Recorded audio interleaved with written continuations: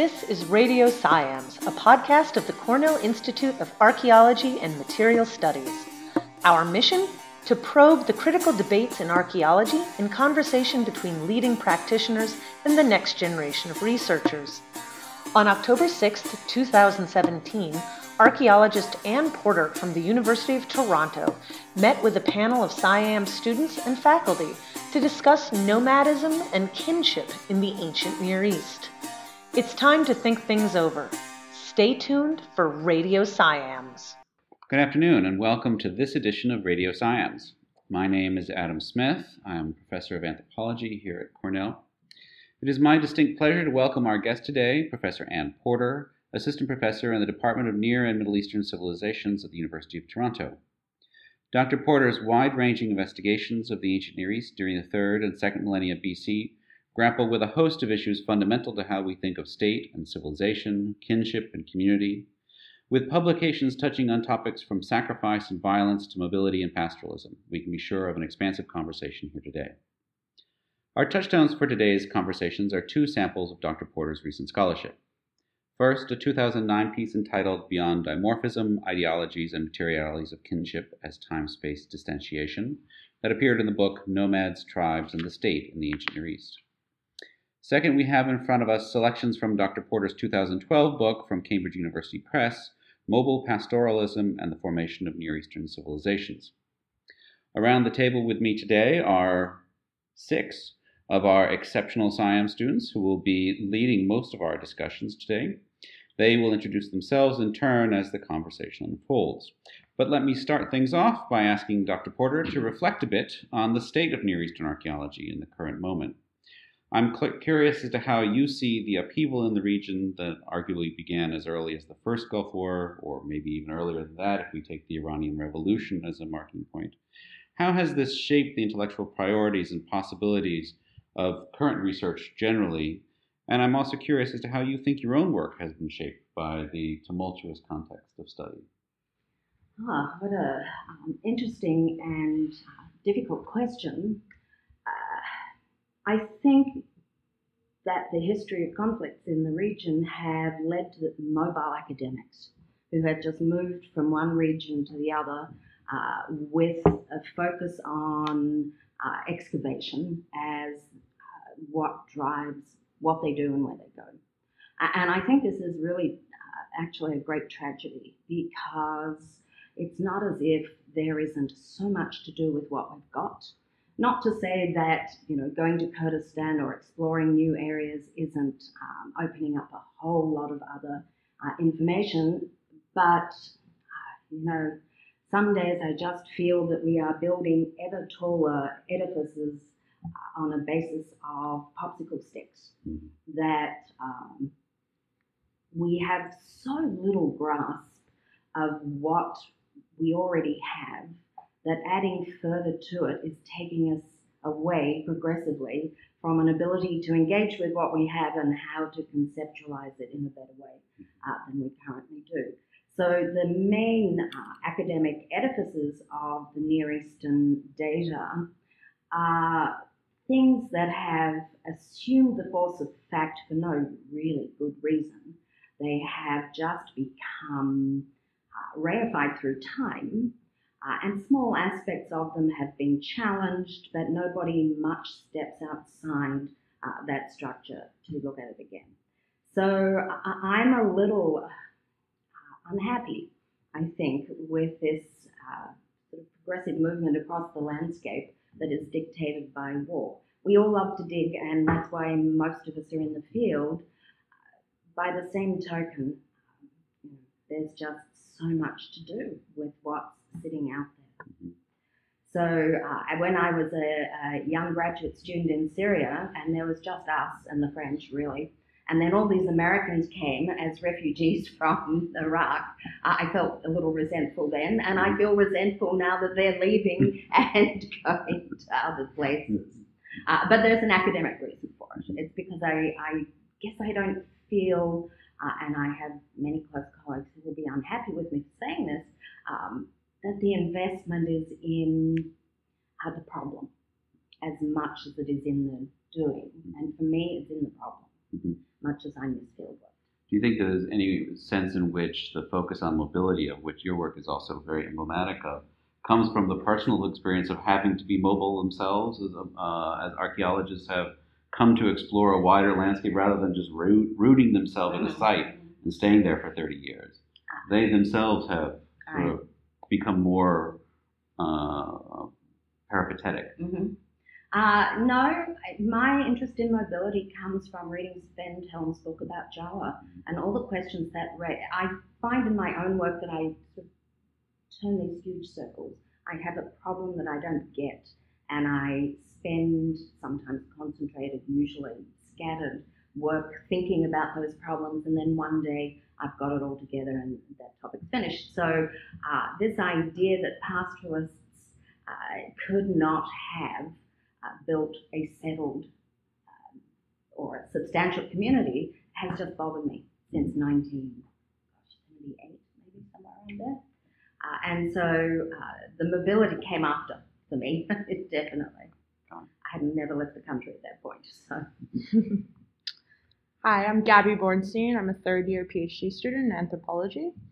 So a large corpus of your research challenges the epistemological framework through which archaeologists have approached the state and the stateless as opposing dichotomous entities during the 3rd and 2nd millennium BC. But what happens to our reconstructions of the past when the mobile and sedentary counterparts are seen as interconnected parts of the same society? How does the narrative that emerges change our perception of the ancient state? I think it takes power out of the equation to a large extent. So whatever particular body of data you are looking at, whether we're talking about Havuba Kibera or Tel Huera or take your pick, the construct is basically in the status quo that there is a power relationship to be read in that. And by putting pastoralists and sedentary populations as part of the same system, I see those exact same things as being directed towards that relationship rather than towards a hierarchy of a ruling elite. Which is not to say that there aren't, rulers and elites and everything else, but that it stops being a single top-down line of exploration and becomes a multifaceted bottom-up discussion. I think that for me that's the key thing. So religion, of course, the manipulation of ideology and the control of the subordinate masses takes on a different dimension because it's really about social relationships as much as it is about cosmological ones or power ones.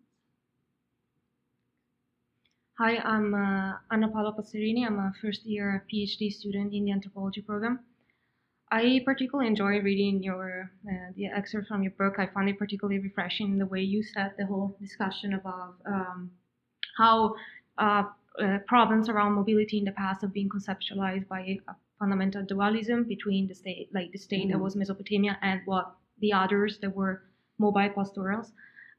Your discussions, it's really rooted in the historical periods where we have an insider perspective on this from the letters of Mari or other relevant documentation. But I was wondering what was your take on the prehistoric periods, as we now know that pastoralism is quite operative in the late urban expansion. Mm-hmm. So I was wondering what was your take on that? I came to the historic reluctantly because it seemed to me that so many views of this had come from specifically the Mari texts.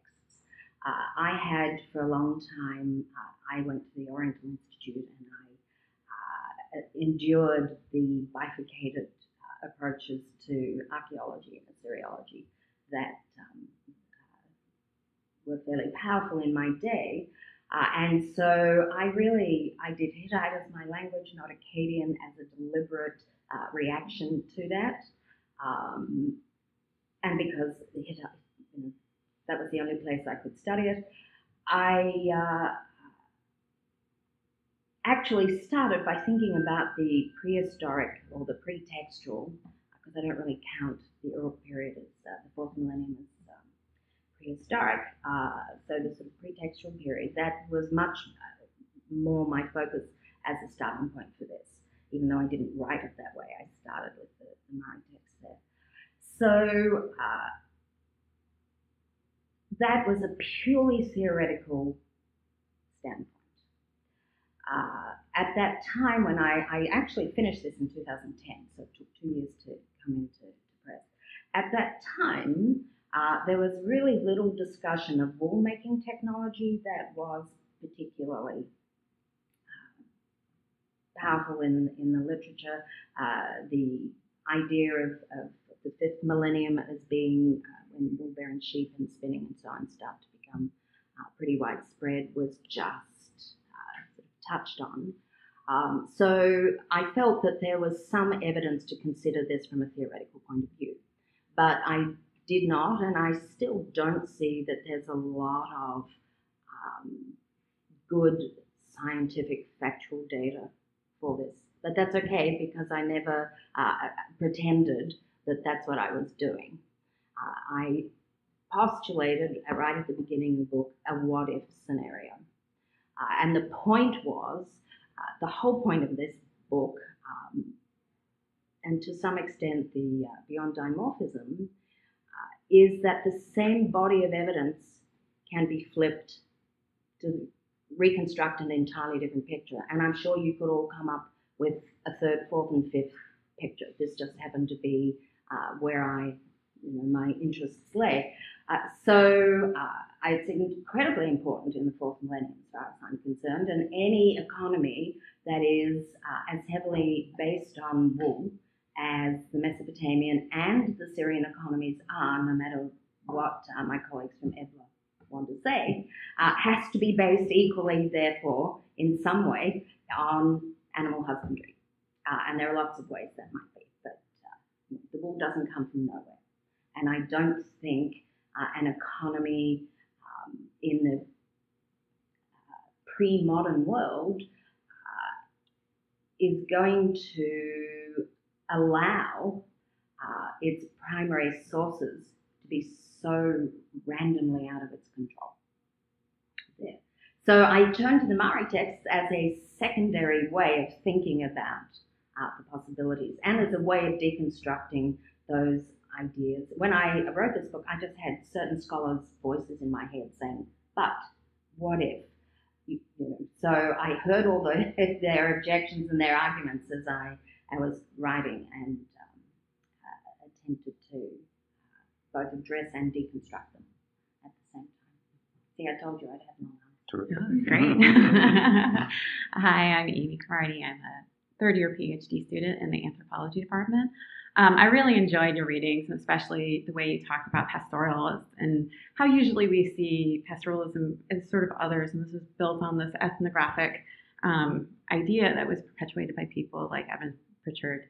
And you did mention in your book how pastoralism in the archaeological record, or nomadic pastoralist, is not there, and so we come up with these ideas based on ethnography. But now we see a trend in the discipline to move towards like isotope analysis and satellite imagery to give these pastoralism a little bit more agency. But I also think that there maybe is some problems with just relying on those scientific methods. And I was wondering how you see the archaeology with these new methodologies moving forward. Right. So this is a great question. They're tremendously exciting. I mean, isotope analysis, being able to know somebody grew up here and then moved there, and I just think that's fabulous. But I also fear that there's a strong sense that we don't need theory anymore, because we have some of these techniques like DNA and isotope analysis that absolve us of the heavy lifting theoretically. And of course, any answer that comes out of those techniques is inflected through theory, consciously or unconsciously. Anyway, so it is both exciting and a little nerve-wracking. So I really, really would forcefully say that the combination here has the ability to take us leaps and bounds forward, but that I fear that one on its own is not going to advance us very much. So that's where I'm optimistic. Where I'm pessimistic is because I've been in this field a long time now, and it fundamentally hasn't changed. The discourse at the core of it all hasn't changed. There are people working around the edges that are doing really innovative and wonderful things, and I don't mean that spatially. I mean that sort of professionally in some ways. But that core 1970s, 80s processualist discourse about city and state and power are still dominant. Do you think that's unique to the ancient Near East in a global archaeological? I suspect it is more so in the Near East than other places.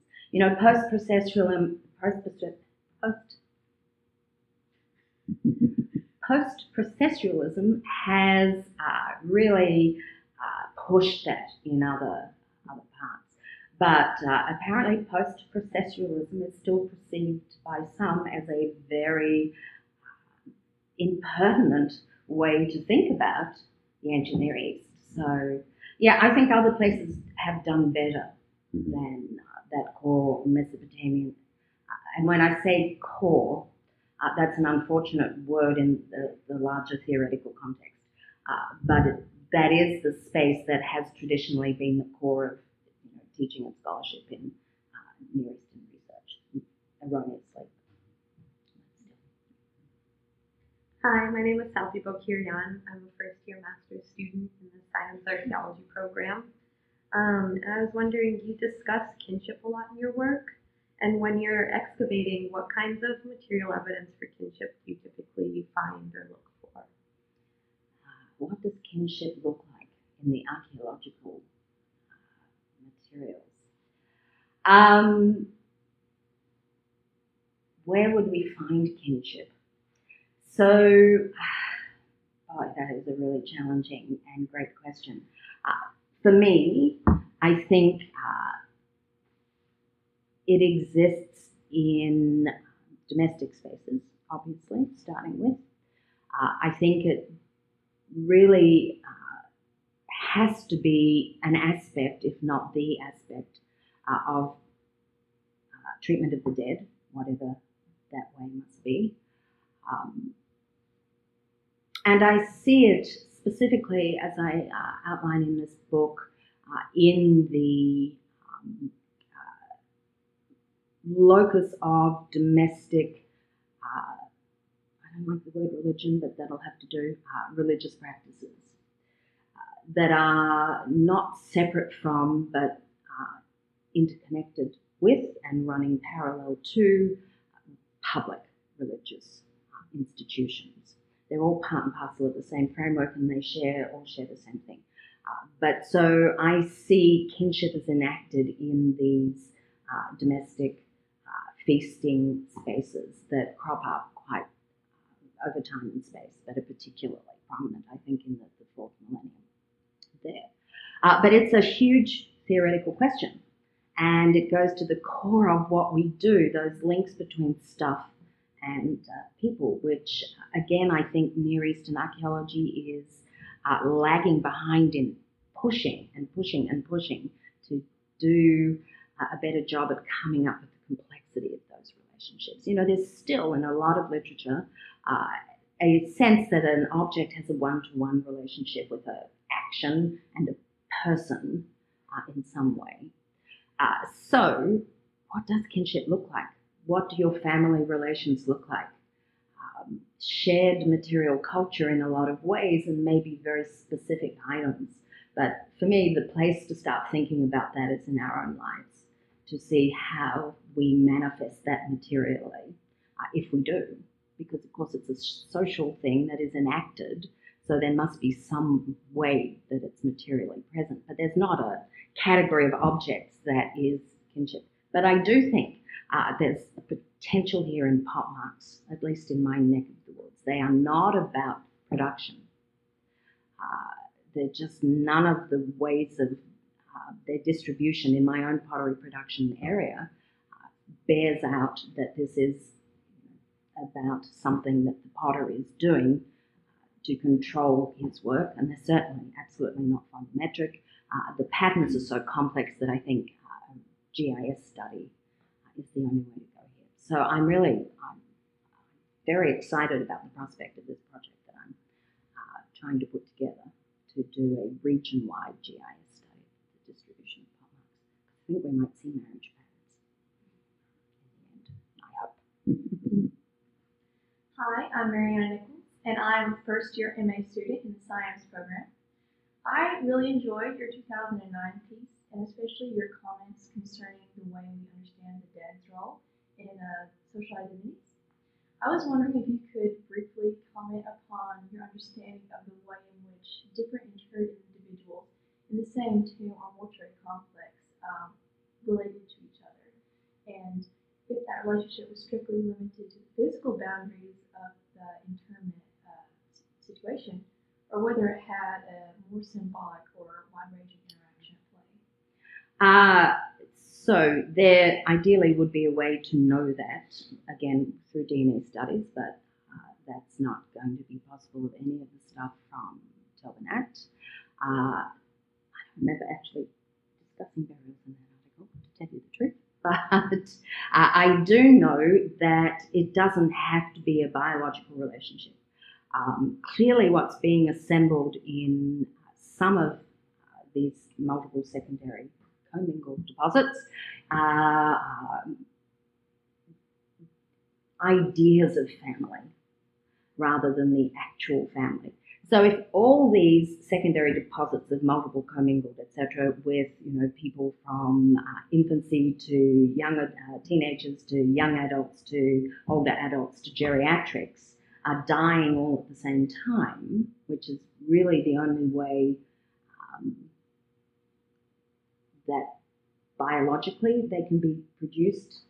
So either they're dying in an accident or they're dying one after the other, but every member of the family is dying at an appropriate age range to constitute the family. That's very dubious. So to me, they are making what looks like a family by collecting bodies of different ages, because I just don't see, and it really depends on the statistics here, and I don't have any hardcore data. I just have a subjective understanding of the secondary burials around the Middle Euphrates area.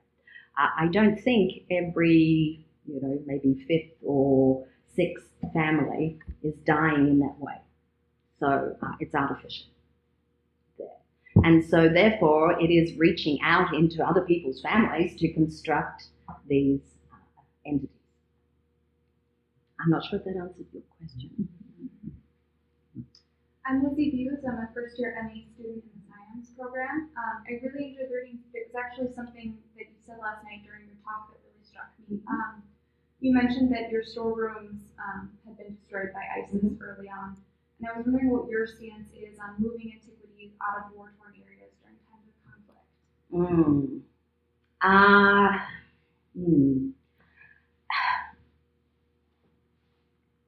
Do you know, it would seem on the face of it that I should say that is a sensible and rational thing to do, but I can't.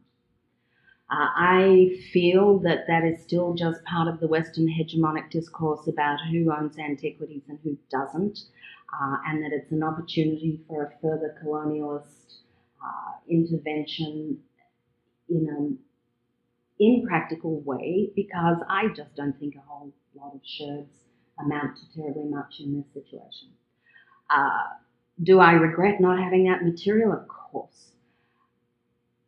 Do I think that it is a worse crime than anything else that's being done? Absolutely not. It's stuff. And so, yeah, no, I wouldn't. And I'm sure that that is not how a lot of my colleagues feel, but if the Syrians said to me, please take this home and look after it and bring it back in 5 years when everything's fine, I would say yes, absolutely, of course. But they didn't, and it's their stuff, and that's as far as it goes. And, there have been so many stories of materials that have been taken out on agreement with the government, and of course the people who have them do everything they can not to give them back, or delay the giving them back, which I think is pretty outrageous. So I am all for promoting in every way I can Syrian archaeology and Syrian ownership of archaeological materials, and if that means some stuff gets lost, and it happens anyway. I don't know what it's like in the Caucasus, but the reality is, excavations lose things one way or another, and yeah, so no. I'm going to leave what things get lost in the Caucasus in the Caucasus, if you don't mind. But I would love to come back to the question of mobility, and particularly one of the central arguments of your book, that so much of what we think of as the hallmarks of 3rd and 2nd millennium BC Near East emerge out of these constructive tensions that mobility presents, rather than in a kind of dimorphic opposition, and what we might think of even as an oppositional set of forces, but rather that this, what you call the risk of dispersal, presents these constant challenges that we might think of as the foundations for everything from social institutions of urbanism to, you can imagine cultural imaginations of barbarity also being part of that, or language ideologies also emerging as productive aspects of that. But what I wanted to ask is that the risk of dispersal applies not only to pastoralists, but there are presumably other segments of societies in 3rd millennium and 2nd millennium BC, Mesopotamia in particular, that are also on the move. And I'm thinking here of merchants or mercenaries, diasporans or pilgrims, exiles, etc. These are all on the move as well. And what makes pastoralists categorically different, though, is animals. Right. They're not actually different categorically as people, but they have these companion species, to use the lexicon of a contemporary turn in anthropology. And I wanted to ask you to think about what role, or even think about maybe the efficacy of these animals in particular in driving some of these tensions, and in a sense, the responsibility for much of what we're seeing in 3rd and 2nd millennium BC is actually displaced upon, away from agentive humans in the classic liberal form, to humans in collaboration with their species. And I think that's absolutely right, and I think it's an area of which I had very little cognizance when I wrote that book. But I just reviewed a collection of articles edited by Dawn Chatty and someone else, and I can't remember the title. But there was a piece in that, 2 pieces in that, about the relationship of particular pastoralist groups with their animals that was mind-blowing. The symbolic constructions, the emotional ties, the social kinship relationships that people had with their animals, the way they understood the animals in the landscape.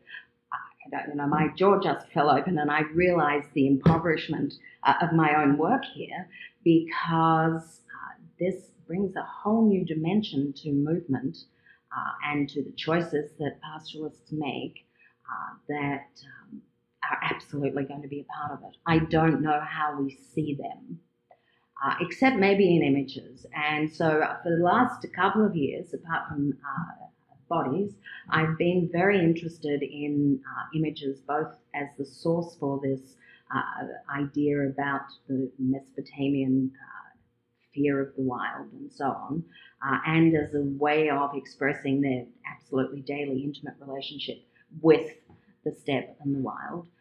And I have no way of knowing where these are situated. Are these people who are fundamentally pastoralists who are producing these, or are these people with relations who are pastoralists? But the images of animals, the steppe and so on, are so ubiquitous throughout that whole area that it just, for me, undermines a lot of this discourse. Yes, that's a great question. I don't know that I could ever go forward and answer it, but somebody should. It's striking when you think of the iconography of the emerging forms of kingship, for example, that are so eager to talk about the wild. To lions and these sorts of things become fundamental to the representation of kingship, but not goats, right, or sheep, right, or herds, or things like that, other than the herds that are stolen. When you're in the sort of right, right, but it strikes me as a fundamental process of sublimation, that work in the state process, where one has to push away that which is actually most fundamental to one's emergence. And instead you do a kind of magical transposition where, oh, really, it's the lion that's so fundamental to my kingship because I can show my ability to master the wild, where really it's the sheep that's so fundamental, not just through the wool, but through the practices of pastoral herding, etc., that give one the capacity to deal with these risks of dispersal. What's really interesting to me there is another aspect of that relationship where those very animals become so closely tied to deities. And so I was looking at the undergraduate class at some cylinder seals with symbols of the gods, animal avatars, if you like, or familiars even, that they're constantly represented with. So lion is Ishtar, birds, gazelle fish, it's just exactly that sort of process gets transformed, put onto the divine room as well, which I think is a very interesting thing. So the complexity here of the interacting nature of both the sources and human relationships with everything around them is what I strive in some way to try and approach. Hence the 100-page chapters, because everything is interconnected, as Douglas Adams would say. So I wanted to go back a little bit to the subject of kinship. Your work provokes a more general discussion about the biological and social constitution of tribes, states, and empires. Whether it is biological or imaginary, communities at some level much always as you described, choose what defines them. Who is included, who is excluded. And we're seeing a brilliant moment of that in all its negativity right now in time. And the fascinating thing about having a foot in Canada and a foot in America is the opposite discourses about who we choose to allow into our societies and how we integrate and externalize, and it's fascinating.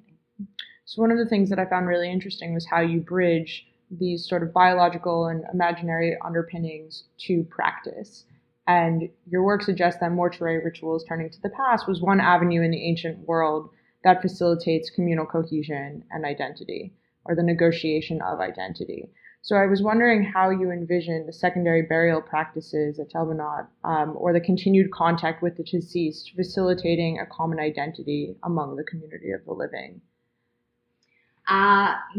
So I had initially understood the construction of Tel Banaat North, which is this mound with bodies in it built up over multiple stages, and so visible in the landscape, and a mountain echoing the mountains around them and so on. I had understood the transformation of individual people into this jumble of bones, multiple commingled, blah, blah, blah, secondary burials, as representing that corporate identity. But you see, we didn't recognize that we had the same process going on back in the center of the main settlement mound with another mortuary mound that was enlarged and exposed in corresponding time periods in completely different ways. So I don't know what really to make of that parallel idea. There are lots of things that could be going on here, but you have one outside the town and one inside the town, right at the heart of it. One is very natural and one is very structured, built. One isn't like any house or building that we have at the site or anywhere else, and yet it is a house, it is a structure, it's rooms with doors and windows. So I'm not sure that I am as invested in the corporate identity of the dead as I was initially. It's easy to say, well, here is, the elite and the king. My European colleagues think I'm nuts to be spending any time because it's so obvious that the Tel Banaat North, the White Monument, is the king and Tomb 7 is the queen. End of story. But there's something really interesting going on here, and I don't know what it is yet. I see a sort of emulative process going on, maybe, or maybe not. maybe there are completely different things being expressed in similar forms and actions. So I only recently started to understand the complexity within Tomb 7. When we first excavated that, and everyone was all excited because there's so much stuff, and I hate stuff. I'm not an object person. I thought, yeah, all right, so I've got a few mouldy bones and stuff, and I had no interest whatsoever in that until I really started to understand the complexity of actions in the other two secondary burial places. And then I started to realise that I needed to be looking at Tomb 7 in a whole other way, which was about the actions that were taking place and the processes by which everything was compiled and structured, and understanding everything as a structured deposition. So I'm still really in the early phases of incorporating that into the larger pattern. I still think maybe the corporate is part of what's going on. The other thing is I'm reworking the stratigraphy of the internal cairns in the Phase B of the White Monument, and they may not be as many bodies in the same space as I had thought they were. So I'm reconfiguring that too. So pending is the answer to your question.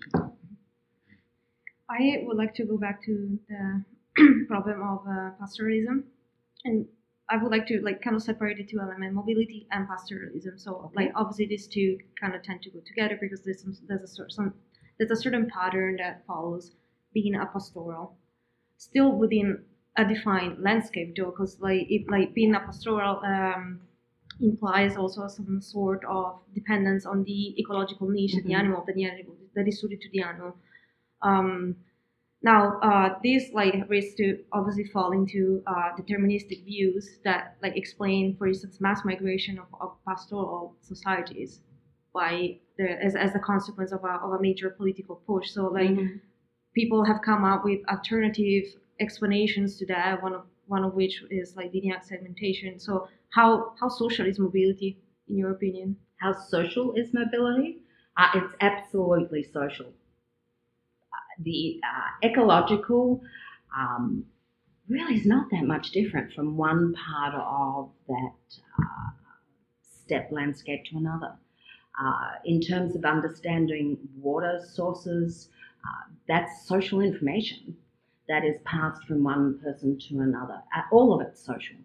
Who goes where is social. And I've watched this over my umpteen years sitting there, seeing groups move up into Syria, down from the mountains, through the steppe, from Palmyra to Tel Bernat. From every year the movement's different, and every year it's about who you're connected to. So people make a lot of different decisions, but the one thing they do is go to the place where they have relatives. But it wasn't until one winter, early winter, we were working, and it was just me and people from the village. There was no team there at that point.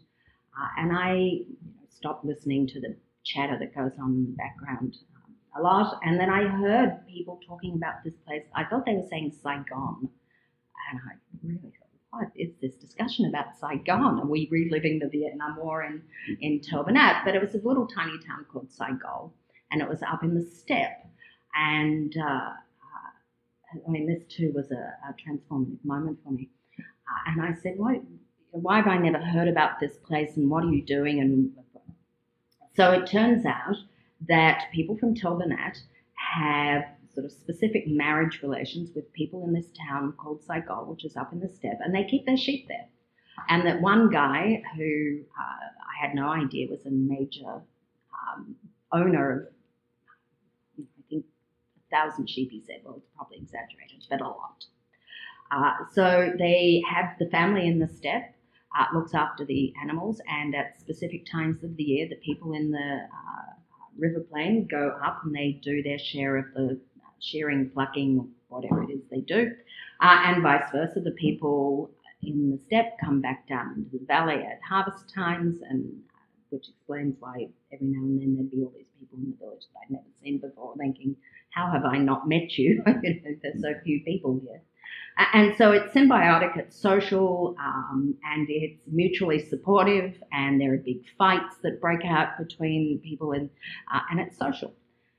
People will come from long distances away in times of environmental stress like a drought, and they will have a kinship with somebody in that area that facilitates or allows them to come and set up their camp in the environment.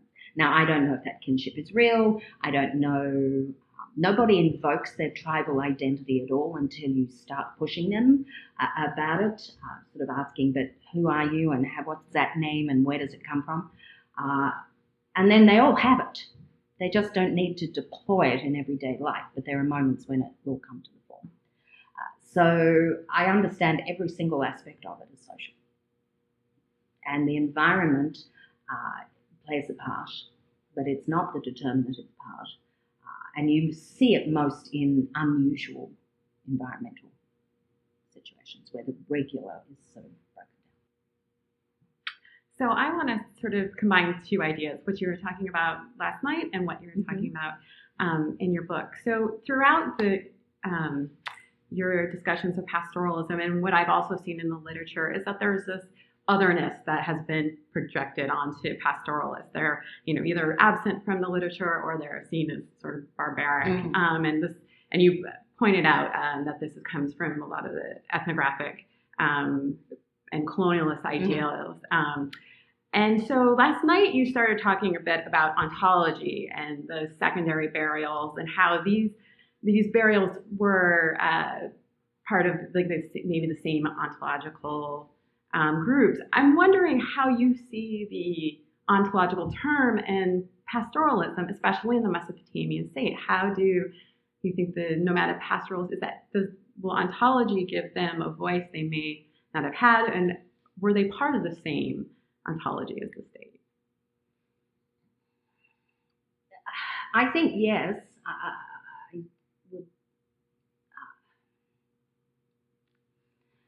And I'm trying to think how to see this. Yeah.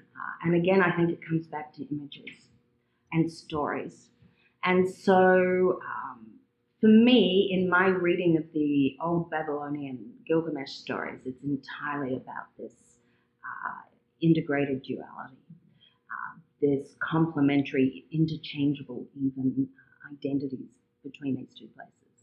I understand that as being a critical part of what's being written in the stories at that point for historic reasons.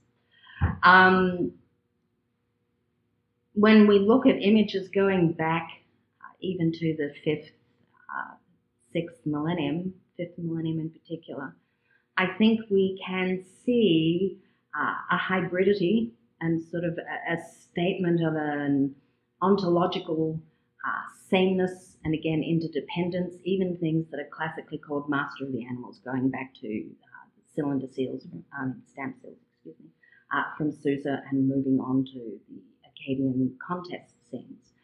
Those scenes to me are not so much about conflict as they are about balance and equality, but I don't mean in a social status way. I mean in representation of exactly the same in every aspect, these hybrid figures and human figures engaging with animals in all sorts of ways. I think they're ontologically the same. The otherness is something that I think we have imposed, that I think is just denied by the visuality and the stories. And I mean, the debate between sheep and grain is not about the supremacy of grain there. It's about a sort of domestic spat that sort of comes up, but all through that story, as an example, there is the interdependence, and without both, everything falls apart. I was wondering, sort of going off that question, if you could talk a little more about how landscape figures into that shared ontology there.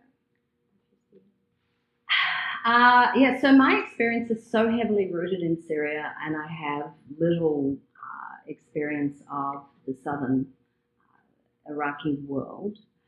But nevertheless, there's nowhere where you are where that landscape outside the belt is not visible, is not present, is not there.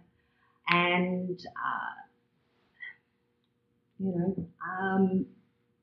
it's underpinning everything. It's represented in images, it's represented in construction. People are building that natural landscape, they're replicating it and duplicating it. So it's a very profound part of everything that's going on, I think. And it's just always there. I think you would be hard put, I mean, these cities, these settlements, even Uruk, they're just not that big. It's not that, 2 steps this way and you're not going to see the countryside.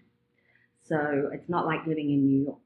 It's more like living in Ithaca in that regard. We've already talked about some of the ramifications that have been thought about due to the political situation in Syria. I was hoping you could give a little bit more specifics concerning your opinions as to how the archaeologists who work in areas that tend to find themselves in political or military turmoil can work to advance their field, even though their options for field work might be very strictly limited. I would just say revisit the story. For all of you, go back to what we think we know. And I'm not even sure you have to go back to the materials, the site reports, the data. I think you just can go back to the construct and think about that from all the different perspectives that are now on the table for us to work with. I think it's really simple.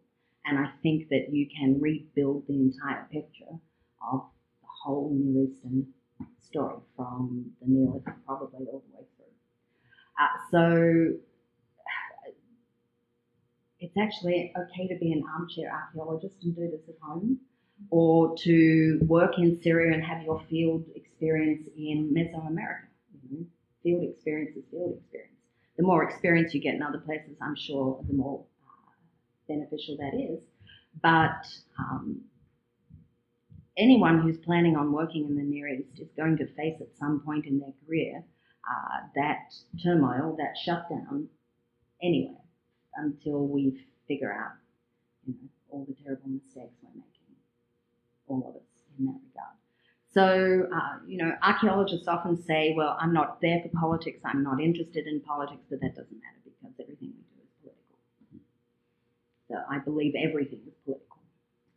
I wanted to talk a little bit more about the secondary burial context, especially at Kelvinaat, and how we can analyze the intent behind secondary burial. How do you approach that question? Anything that is a deliberate action has meaning. It's not random, haphazard taphonomics. So that's all I need to understand that there is significance and meaning. Either people are moving the dead because it is socially sanctioned, it's religiously sanctioned, it's part of something they need to do, or they're doing it in opposition to those sanctions, in which case it's still a very meaningful thing. But if you live in a framework, and we don't really, so it's hard, I think, for a lot of people to understand what it's like to be someone in the ancient world where the reality of the supernatural is imbued in everything you do and all around you as a very mundane thing.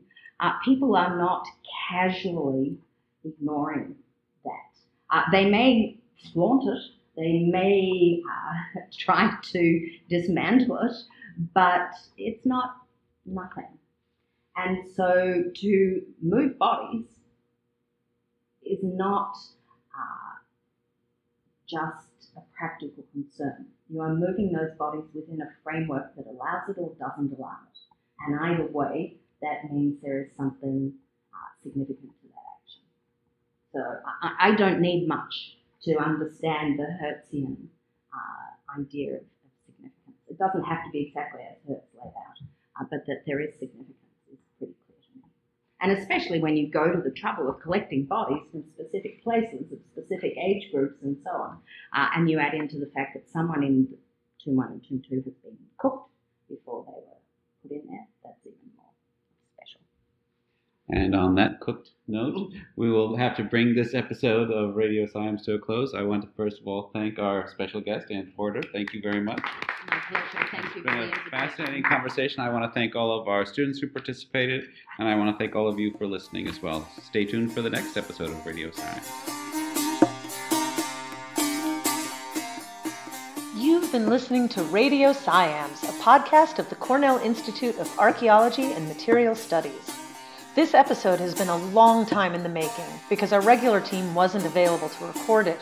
Apologies are due to the participants for the delay, and our thanks go to Gabrielle Bornstein for filling in as recording engineer last year. Radio Science is now produced in collaboration with the American Anthropological Association.